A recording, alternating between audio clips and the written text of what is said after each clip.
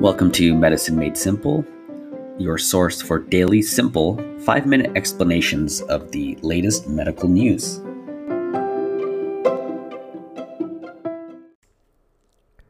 All right, so today's episode is about antibiotic resistance and the rise of superbugs. If you couldn't tell from the title, I myself am a bit sick right now.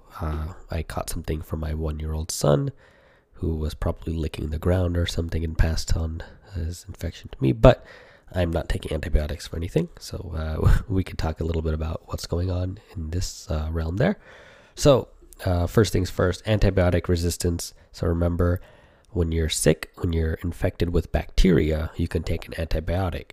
If you have a viral illness or a fungal infection, you cannot take an antibiotic. Well, I guess you can, but it won't help. You need an antiviral for a viral infection and an antifungal for a fungal infection. So examples of viral is going to be the flu or COVID-19. These are viruses. Antibiotics do not help on these. So just to get that out of the way. So antibiotic resistance occurs when bacteria develop the ability to resist the effects of antibiotics. Easy enough. So it just makes it more difficult to treat infections, right? So how does this happen? Well, antibiotics are generally designed to kill or stop the growth of bacteria that cause infections. However, over time, some bacteria can develop ways to resist the effects of antibiotics. This can happen a number of ways, but basically the bacteria change themselves in a way that makes them less susceptible to that specific antibiotic. Kind of like a mini evolution you can think it of. So one of the main reasons that this happens is because of the misuse and overuse of antibiotics. So we use antibiotics too often or inappropriately, which promotes the growth of resistant bacteria. So I'll often see viral illnesses being prescribed antibiotics, which are completely ineffective.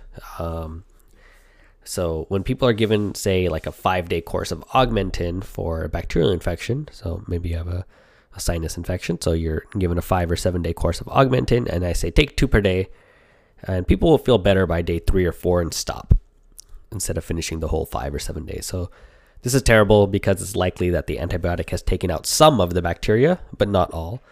And the ones that survive still have a chance of replicating at this point, and that creates a resistant strain to the medication. So the advice here is always finish the entire course of your medication. I've heard things from patients before like, oh, I'll save the rest for next time, or I'll share it with someone else who needs it because I only use half of it. No, just use it, finish it, get it done.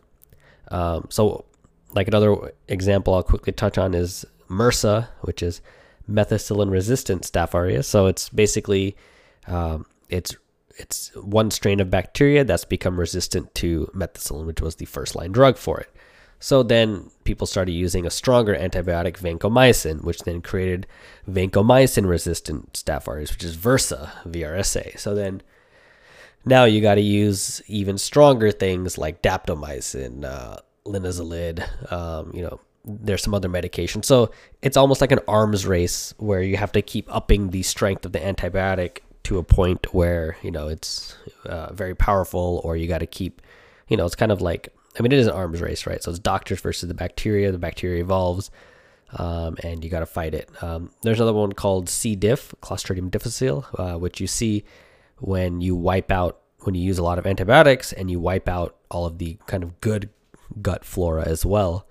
And you have this really bad infection that happens in the hospital.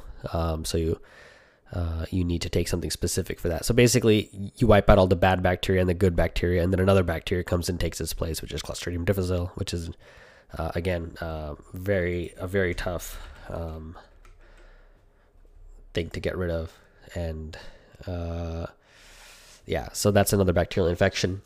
So what can we do about antibiotic resistance? I think there's a few things that we can do to stop the spread. Of course, only use antibiotics when they're truly needed and when your doctor prescribes them.